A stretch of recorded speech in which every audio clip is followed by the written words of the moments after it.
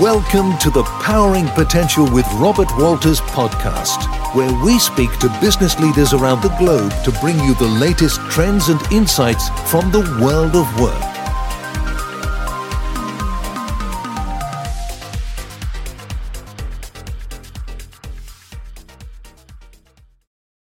Bienvenidos a este podcast de Robert Walters de la serie CEO, la persona detrás del rol, en la que entrevistamos a CEOs de las regiones del sur de Europa y Latinoamérica para conocer más a la persona que hay detrás del rol, además de descubrir cuáles son los retos, ambiciones y perspectivas del CEO del futuro. Hoy nos acompaña Fernando Polo, CEO de Good Rebels, agencia digital 360, además de presidente del Foro AI, dedicada a la inteligencia artificial en marketing, comunicación y experiencia de cliente. Bienvenido, Fernando. Un placer estar con vosotros. ¿Cómo estáis? Muy bien, encantado de tenerte. Pues nada, empecemos por el principio. ¿Cómo empezaste tu carrera y cómo llegaste hasta el puesto que estás ocupando de CEO? Pues yo estoy trabajando en un ámbito de marketing, pero soy ingeniero industrial, trabajando en organización y gestión de producción y logística en fábricas y nada que ver con esta parte más visible y vistosa del marketing, ¿no? Pero en 2002, hace 20 años, 21, cofundé una startup de monitorización de foros online y eso me hizo cambiar la carrera profesional, llevándome de lleno un poco a este mundo de marketing y comunicación, ¿no? Y siempre me sentí un poco impostor porque, aunque hice un máster en dirección de marketing y ventas, nunca he sentido que pertenecía a este mundo, ¿no? Y ese ser un poco un enfant terrible, ¿no? En este mundo también me ha llevado un poco a inventarme un poco mi propia historia, ¿no? Pero, ¿cómo llegué a ser CEO? Pues en 2009 me unía como socio a Territorio Creativo, que era la empresa que habían fundado mis hermanos 10 años antes. Y bueno, entiendo que terminé asumiendo la función de dirección general cuando empezamos a crecer, ¿no? Ahora somos unas 140 personas, porque imagino que yo tenía más experiencia gestionando equipos más grandes y por eso llego, como casi siempre, por casualidad. El marketing y la comunicación no suele tener gente con backgrounds, con experiencia más técnica, o incluso a veces yo digo que la estadística ha jugado una baza fundamental en mi vida y en mi carrera, ¿no? Y entender un poco la estadística, ¿no? El concepto de el análisis estadístico de los sucesos, ¿no? Yo estudié análisis estadístico de procesos y eso me ha llevado a ver el mundo de manera muy numérica, ¿no? Decir, oye, las cosas no son blanco y negro, ¿no? Pues suceden un 67% de las veces, ¿no? O un 2 de cada 3, o todas estas cosas me ayudan un poco a entender la complejidad, ¿no? Muy indicadores, ¿no? Muy KPIs.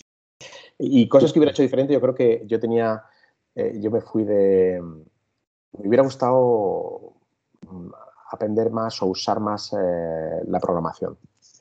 Yo en mis fases tempranas aprendí a programar porque tenía que usarlo en mi día a día, pero no era lo que más me gustaba, con lo cual lo dejé. Y me da rabia porque una de las razones que me llevó a fundar o a cofundar una empresa de monitorización de foros, ¿no? Era pasarme de los servicios profesionales, la facturación por horas, ¿no? Horas hombre, ¿no? A crear un producto, donde el producto factura por ti cuando tú duermes, ¿no? Y esa idea me hubiera gustado estar más cerca del producto digital, porque cuando me volví a Territorio Creativo, ¿no? Que ahora es el Good Rebels de hoy, cuando me uní a Territorio Creativo en 2009-2010, volví a los servicios profesionales, ¿no? Pero no se me da mal, es decir, o sea, el hecho es que me imagino que he vuelto ahí porque me gusta. Y también es verdad que cuando decidimos darlo todo, ¿no? En este proyecto, nos propusimos crear una gran empresa de servicios profesionales y algo de lo que estar orgulloso, ¿no? Que nuestros clientes estén orgullosos de decir que trabajan con Good Rebels, o que los trabajadores de la pertenencia, ¿no? Claro, que estemos orgullosos, ¿no? De ser trabajadores de Good Rebels, ¿no? Y bueno, aunque no hemos terminado, esta es una carrera de largo recorrido, pero no nos quejamos, no vamos mal. Mira, esto me da pie a la siguiente cuestión. ¿Cuáles son las habilidades de los CEOs, ¿no? Siempre se habla en el management, en la teoría del management americano, que no necesitas saber lo que pasa abajo, pero siempre viene bien. Y fíjate, el tema de la programación y estas cosas va tan rápido que al final yo hablo de un concepto que se llama sensibilidad tecnológica. Con que tú tengas esa predisposición y que también tengas esa humildad como para saber, oye, llego hasta donde llego, ya es suficiente y no es tan habitual en los CEOs. ¿Qué más habilidades crees que deben de tener? Entiendo que también depende del sector, depende del mercado, pero bueno. La sensibilidad tecnológica es algo más importante ahora, ¿no? Entiendo que un poco más atemporalmente, ¿no? Yo tengo una estantería llena de libros que intentan responder a esa pregunta, ¿no? de cuáles son las habilidades clave de un CEO. Y pues hay autores, yo recuerdo alguno Recomiéndanos uno, sí. No sé, recuerdo uno, ahora mismo no recuerdo de quién es, yo creo que es Daniel Coleman, posiblemente. Sí. Voy a hablar de algunos libros en esta conversación porque soy muy de leer libros. Por favor. Pues, pero lo típico de tantos libros que te has leído que ya no sabes ni de dónde viene, pero uno recuerdo de una cualidad que es la empatía, ¿no? Que es la idea de poder entender cuáles son las motivaciones de las personas, porque así te ayudará a orquestar un equipo, ¿no? A entender mejor por qué. Has tocado dos de los grandes problemas de la empresa a día de hoy, la comunicación y la empatía. Sí, los dos grandes fallos. Y lo otro yo diría que es la otra cualidad que creo que es interesante y que se relaciona con esa sensibilidad tecnológica que has dicho, que es la curiosidad en general. La curiosidad, Sí. Porque la curiosidad te lleva a aprender cosas nuevas, te ayuda a leer. Rascar, Y abrir melones, eso te sin ayuda duda. a aportar visión, a fijar estrategia. Pero ojo, que conozco muchos directores generales que no tienen una empatía enorme o que no tienen tanta curiosidad, y entiendo que son cualidades recomendables pero no esenciales, ¿no?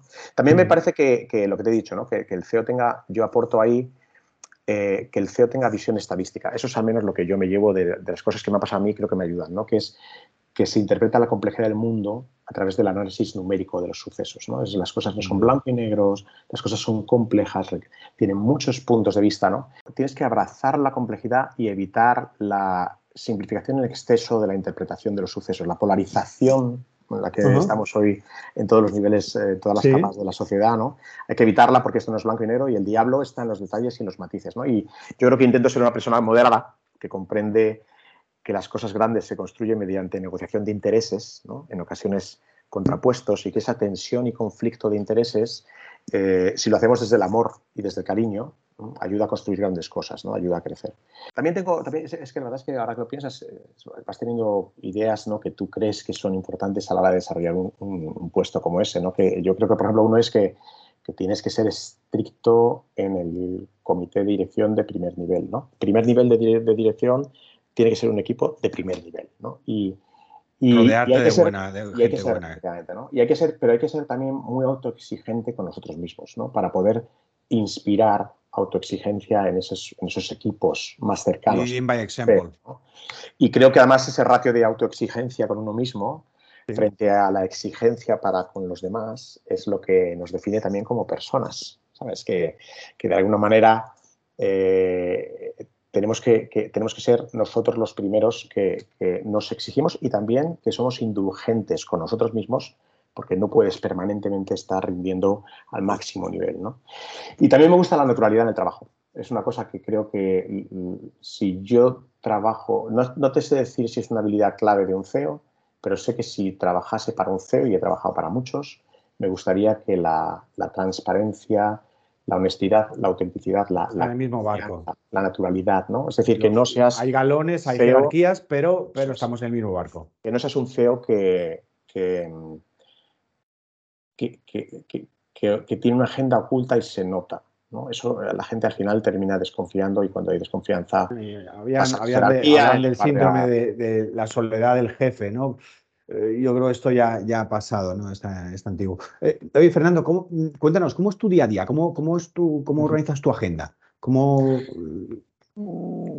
soy un maniático. No sé si tienes un procedimiento, si No tienes soy un cosas maniático establecidas. No soy un maniático de la organización de agenda. La verdad es que entiendo que llevo ya muchos años trabajando llevo casi 12, 13 años en este rol y en la empresa de la que soy socio, además, ¿no? Y entiendo que me gusta tener cierta libertad y reinventarme y reorganizar, ¿no?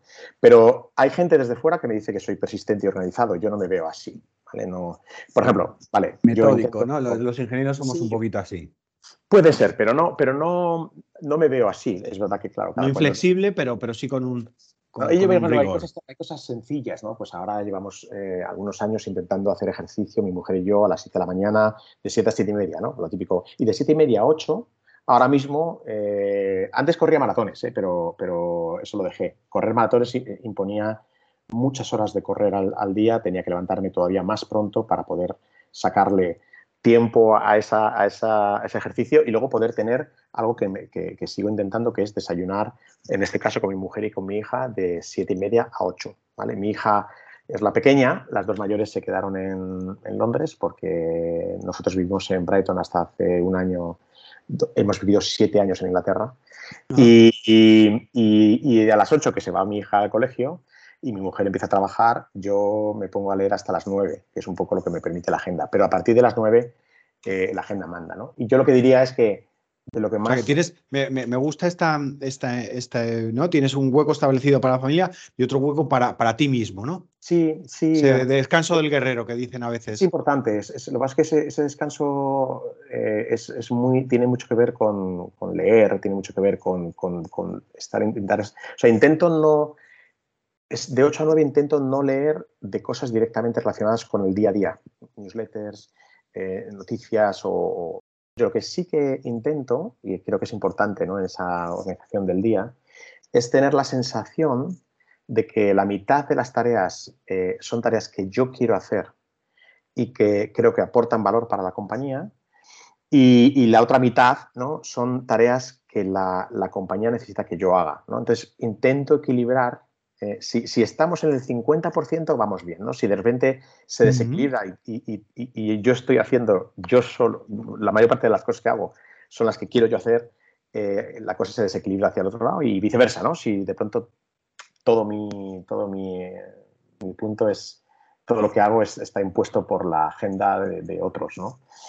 Muy interesante esto, Fernando. También en el día a día hay otra cosa, es que nosotros, bueno, vamos a la oficina a veces, ¿no? Pero también a veces no voy a la oficina y me quedo en casa, y entonces si voy a la oficina intento evitar el atasco de por las mañanas. Y otra cosa importante es que intento ser productivo y no tener que trabajar el viernes, ¿no? Porque somos de las muy pocas empresas ahora mismo que han adoptado la semana laboral de 4 días, ¿no?, sin reducción salarial.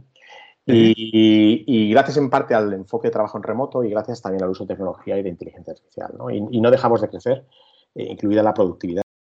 El pacto es, intentamos ser más productivos de lunes a jueves, aplicando tecnología, porque no siempre tenemos... O sea, que sí o sí, el viernes en teoría cerráis. Sí, lo intentamos. Es decir, hay veces que no tenéis puedes... de solapes, porque yo conozco esto incluso en una fábrica, que tienen 4, y lo que hacen es 2 turnos.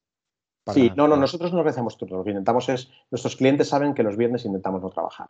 Si el cliente necesita servicio en ese día, igual que podemos dar servicio los fines de semana, lo organizamos por turnos. Pero lo normal es que nuestros clientes sepan que los viernes no trabajamos y no pasa nada.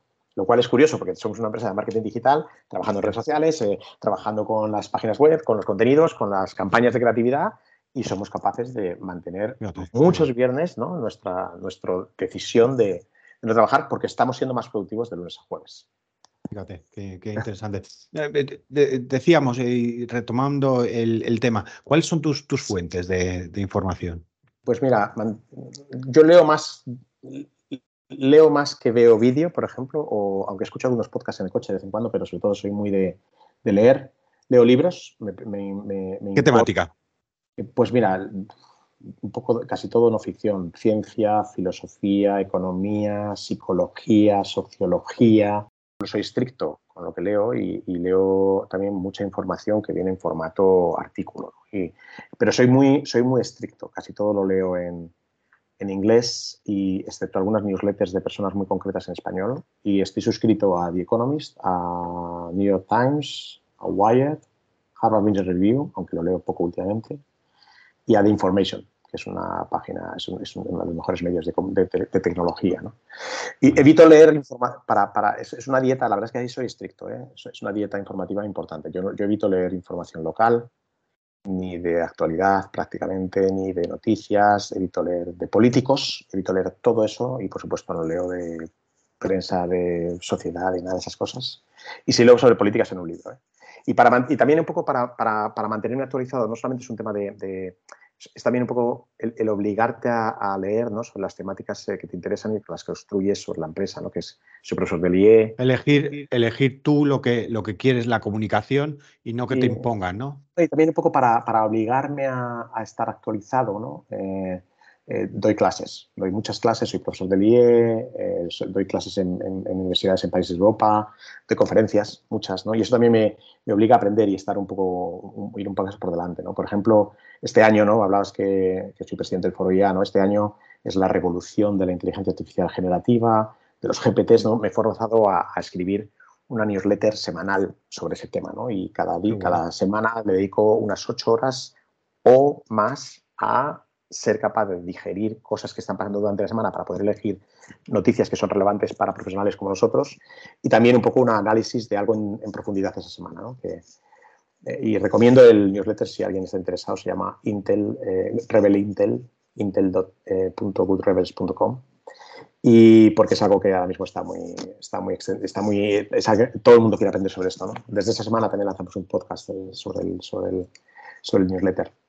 Qué bueno, y qué bueno. y eso fíjate que el foro ya que lo mencionabas antes, tiene que ver con eso, ¿no? Que es que los directivos de comunicación, de marketing, de experiencia de cliente están desbordados, ¿no? ¿Cómo te haces para digerir todo lo que está pasando, ¿no?, en inteligencia artificial? Bueno, pues forzarnos a tener un think tank en el que hacemos visitas, vienen expertos y nos cuentan cosas, nos forzamos a escribir, estamos creando contenido alrededor de estos temas, nos obliga a estar actualizados. En todo esto, bueno, tienes tu pequeño espacio al principio del día, tienes el viernes que un poco Intento. intentas bloquear, un montón de canales de información, un montón de... ¿Cuáles son tus prioridades a corto plazo, corto medio plazo? Para Bueno, este punto. mis prioridades para el corto y medio suelen estar marcadas por planes, ¿no?, por la empresa. Es decir, la empresa este año tenemos varias cosas que estamos desarrollando, ¿no? Y estamos consolidando la estrategia 360 digital, ¿vale? Nosotros éramos una empresa muy de nicho, más en el entorno de redes sociales, y hace 3 años empezamos a cambiar la estrategia para ser más horizontales en digital, ¿no? Con un foco en digital, pero dices, claro, es que si tú sabes de redes sociales no tienes por qué saber de SEO, o no tienes por qué saber de compra de medios online, o no sabes de diseño de interfaz de usuario, ¿no?, de UX UI, o no sabes de analítica web. Lo que hicimos hace 3 años fue empezar a adquirir empresas, equipos más pequeños que trajeran esas capacidades con ellos, ¿no?, y además esa credibilidad en el mercado. Entonces, para mí, la prioridad ahora mismo es, desde una perspectiva de empresa, me lo marca ese plan del año, ¿no?, que es integrar estos equipos. La última empresa la compramos en Barcelona, Estudio 34, son 25 personas, nosotros teníamos 15 personas en Barcelona, es una integración compleja. Por otro lado, también está un poco el plan a medio plazo, de decir, oye, ¿qué estamos pensando para el 2024? ¿Qué es lo que...? Y al final ahí yo creo que sí que tiene mucho más que ver con nuestro propósito como compañía, ¿no? Somos una empresa que nuestro propósito es de alguna forma ayudar e inspirar a los clientes con los que trabajamos, que son empresas grandes, Decathlon, Santander, Iberostar, SEA, LG. Les queremos un poco inspirar a ser empresas más centradas en las personas, ¿no?, en sus clientes, en sus empleados, trabajadores y en la sociedad, en los ciudadanos en general, ¿no? Y eso es un poco nuestra guía, ¿no? Entonces, eso Está nos cambiando, hace... ¿no? Este Sí, sí. humanocentrismo. Nosotros lo llamamos Human Centered Organizations, que es ese Fíjate. concepto de cómo podemos hacer para que las empresas sean más, que se centren en más stakeholders, no solamente en sus shareholders, ¿no? Al mismo tiempo, bueno, pues intentamos también desde el ejemplo, ¿eh? Y luego tú dices que o sea, un poco de las prioridades, ¿no? Que en el corto largo plazo o en el medio largo plazo, yo diría que nuestra prioridad como empresa es crecer. Ya, largo no sabemos, ¿no? No, largo, Es más, medio más allá de largo, 2 para mí anos, medio largo hoy nadie puede hacer. No, 12-24 meses, ¿no? Nuestro objetivo Está claro. es seguir creciendo, ¿no? Hace 3-4 años vimos que el crecimiento se estaba parando. Llevamos creciendo desde el 2010 todos los años, pero dejamos de crecer un poco y yo tengo muchos debates porque, bueno, soy miembro de Circular Unlimited, que es una asociación de empresarios por el impacto positivo de las compañías. Tenemos mucho debate, hay mucha tendencia a escuchar a personas que a lo mejor plantean escenarios de crecimiento, ¿no? Yo soy un obseso del crecimiento y porque desde el propósito, ¿no? Cuando tú tienes muy claro que lo que haces tiene un impacto positivo en la sociedad, cuanto más crezca Good Rebels, más empresas se pueden beneficiar de nuestra cultura, de la excelencia de nuestros trabajadores, ¿no? Puedes ayudar a las personas que componen Good Rebels, que es una maravilla de equipo, a crecer dentro de la compañía sin tener que irse. Mira, nuestra rotación voluntaria está por debajo del 10%. ¿Vale? La rotación voluntaria en estos sectores, en empresas como nosotros, está por encima del 20 al 30%, ¿no? Y vosotros sabéis que sois una empresa de ¿no? Esas personas que prefieren estar en Good Rebels y no quieren irse de Good Rebels para tener que crecer profesionalmente, si no crece la compañía, no les das oportunidad de crecer. Y eso es una cosa que me obsesiona, ¿no? Es mi prioridad número 1. ¿Cómo crecemos? Trabajando. Sí, no. Decía el director general de Apex, Santiago, nuestro plan estratégico es crecer sin excusas, ¿no? Crecer sin excusas. Ese es el nombre, de tal cual, una declaración una declaración de intenciones. Mira, he sacado un tema bueno, del sector industrial que lo está haciendo muy bien. ¿Cuál es un CEO al que tú admires, al que digas, oye, lo está haciendo tanto a nivel internacional como más de compañero o de gente que conozcas más a nivel local? Bueno, no sé. Lo cierto es que no me fijo tanto me fijo en empresas que están haciendo cosas maravillosas, ¿no? Pero no sé cuánto de mucho el CEO tiene un rol tan definitivo, ¿no? Yo soy muy escéptico con el rol de los CEOs, soy muy escéptico con los grandes salarios de los CEOs. Creo que las empresas son esfuerzos de equipo, ¿no? Y lo único que hago es leer, si acaso te diría, conozco un poco más de alguien porque he leído un libro que ha escrito y digo, bueno, me gusta cómo reflexiona, me gustan las ideas que tiene, me ha inspirado, ¿no? Son muchos. Tengo, por ejemplo, un libro, voy a ir por libros, que son libros recomendables, además. Ricardo Semler, que fue bueno, él era el director de una empresa industrial en Brasil en los años 90, cambió radicalmente a través de la autogestión toda la empresa industrial, eran fábricas, ¿no? Y su libro se llama Radical y es maravilloso. Fue el libro que inspiró la adopción de la autogestión en Good Rebels, en nuestra empresa. Y si a alguien le interesa un poco el tema de la autogestión y cómo la hemos adoptado en Good Rebels, tenemos un libro publicado que se llama Libertarios, con D, la escribimos mi hermano Juan Luis y yo. Y es como creas intraemprendedores, ¿no? Cómo haces que la gente sienta la empresa como suya en la era digital, ¿no? Hay otro CEO indio, Vineet Nayar, que fue el CEO de HCL Technologies, que también aplicó principios de autogestión. Es brutal. El libro se llama Employees First, Customers Second, en inglés. También me gustó mucho The Shoe Dog, el libro de Phil Knight, el fundador de Nike, y creo que lo que hizo Phil Knight para crear esa marca es brutal, toda su historia en Japón, llegando a acuerdos para distribuir Asics Tiger en Estados Unidos, es impresionante. Y el último libro que me leí, que también me emocionó, fue el de Bob Iger, ¿no? El mítico CEO de Disney, que ha vuelto recientemente, y cómo llevó a Disney de ser una empresa que estaba ahí, bueno, encontrando su sitio, a ser un pedazo de empresón que soy. Y al final, más que nada, igual que te digo que no creo que los CEOs tengan tanto impacto en el éxito de sus empresas como parece o como mitificamos a la persona, sin embargo, luego me leo estos libros y les admiro. Les admiro porque ves cosas que han hecho, cómo piensan, y es sin duda sí, Claro. él y por lo menos su primera línea que la ha elegido, Sí, ¿no? por supuesto. Cada día más lo tenemos claro que la gente se va de los jefes, no se va de las empresas. Eso es. Y un poco cerrando el círculo, Fernando, tuvieras, no sé si un superpoder o algo que echaras, un skill que te gustaría desarrollar. Sí, yo toco la guitarra y me gusta hacer canciones y es un hobby muy, muy entretenido y y matones, pero que al final, en general, yo creo que no son superpoderes, son cosas que tienes, que te gusta, que quieres perseguir, ¿no? Y que, bueno, los desarrollas como algo donde no quiero convertirme en el maratoniano que gana la maratón, que mucha gente quiere hacerlo, ¿no? Pero yo creo que un superpoder podría ser algo que realmente dices, esto sería maravilloso, ¿no? Tener una varita mágica y que... ¿Y cuál le haría? Pues fíjate, le hacían esta pregunta a Robert Sapolsky precisamente en un podcast y decía, si pudiera, le decían a una persona de ciencia, es verdad que eso de darle una varita mágica para decir que eso no tiene sentido, ¿no? Pero imagínate que pudieras tener una varita mágica y pudieras cambiar algo, ¿no? Y él decía que sería cambiar la genética humana para que alguien que teóricamente es neutro, ¿no? De pronto no le convirtemos en them en lugar de en us. Es decir, que no se convierta en el otro en lugar de uno de los nuestros, ¿no? Tenemos una genética que propicia la creación de grupos familiares, de tribus, para la supervivencia. Entonces, es el germen, ¿no? La falta de empatía, ¿no? El germen de la desconfianza en el otro es el germen de la violencia, de las guerras. La polarización que estamos viendo.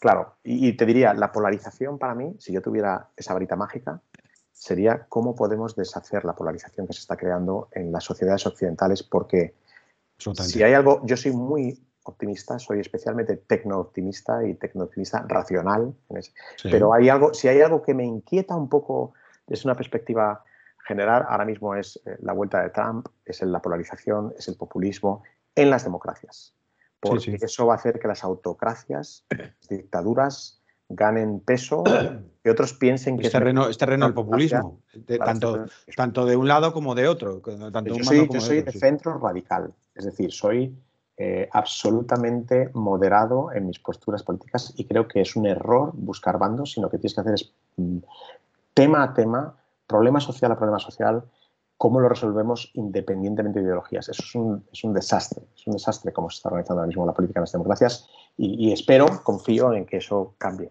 No sé exactamente cómo, pero si tuviera un superpoder sería una varita mágica para que eso cambiara. Fernando, un placer. Muy bien, un placer. Muchísimas gracias y espero que haya sido interesante, desde luego muy gratificante para todos los espectadores. Gracias.